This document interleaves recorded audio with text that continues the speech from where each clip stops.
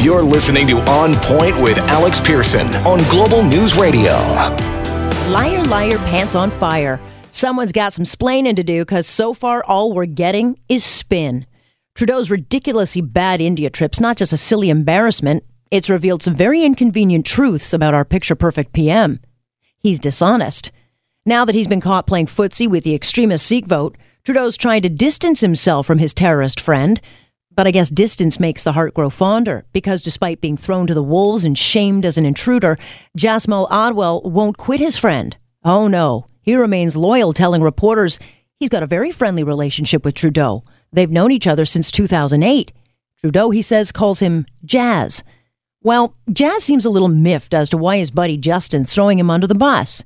Speaking from his home in BC, Jazz says it surprised him, and that it's a lie that an MP got him invited to a state dinner. He says it was the High Commission that arranged it all, and CSIS and RCMP would have known. Adwal spins a wacky conspiracy theory that the Indian government planted him into Trudeau's Bollywood adventure to embarrass the PM. Jazz says it's a total lie.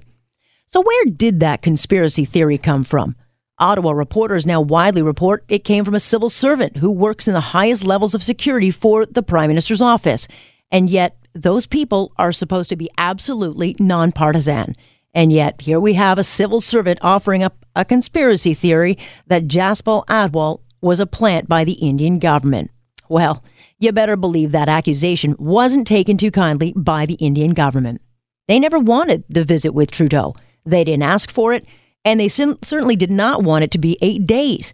Prime Minister Modi has been clear that Trudeau is seen as too soft on Sikh extremism. And while Trudeau jumped up and down promising that isn't so, enter the convicted Sikh terrorist and, well, yeah, India's point was made. It was a crisis moment, and the PMO needed to spin, and spin they did, right into a domestic and international mess. The very government that says it's against fake news has created a very fake story to cover up 8 days of colossal screw-ups that have left Canada-Indo relations in the gutter. And they had a senior civil servant run interference and serve up a damaging lie to cover it up. To suggest this is stunning couches the severity of this. A civil servant has weaponized intelligence to help the Liberals get out of a mess.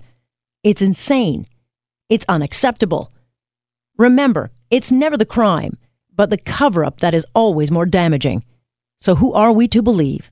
A convicted terrorist or a politician? In this case, my money is on the terrorist. And that's my point on point for this Monday, February 26th. I'm Alex Pearson.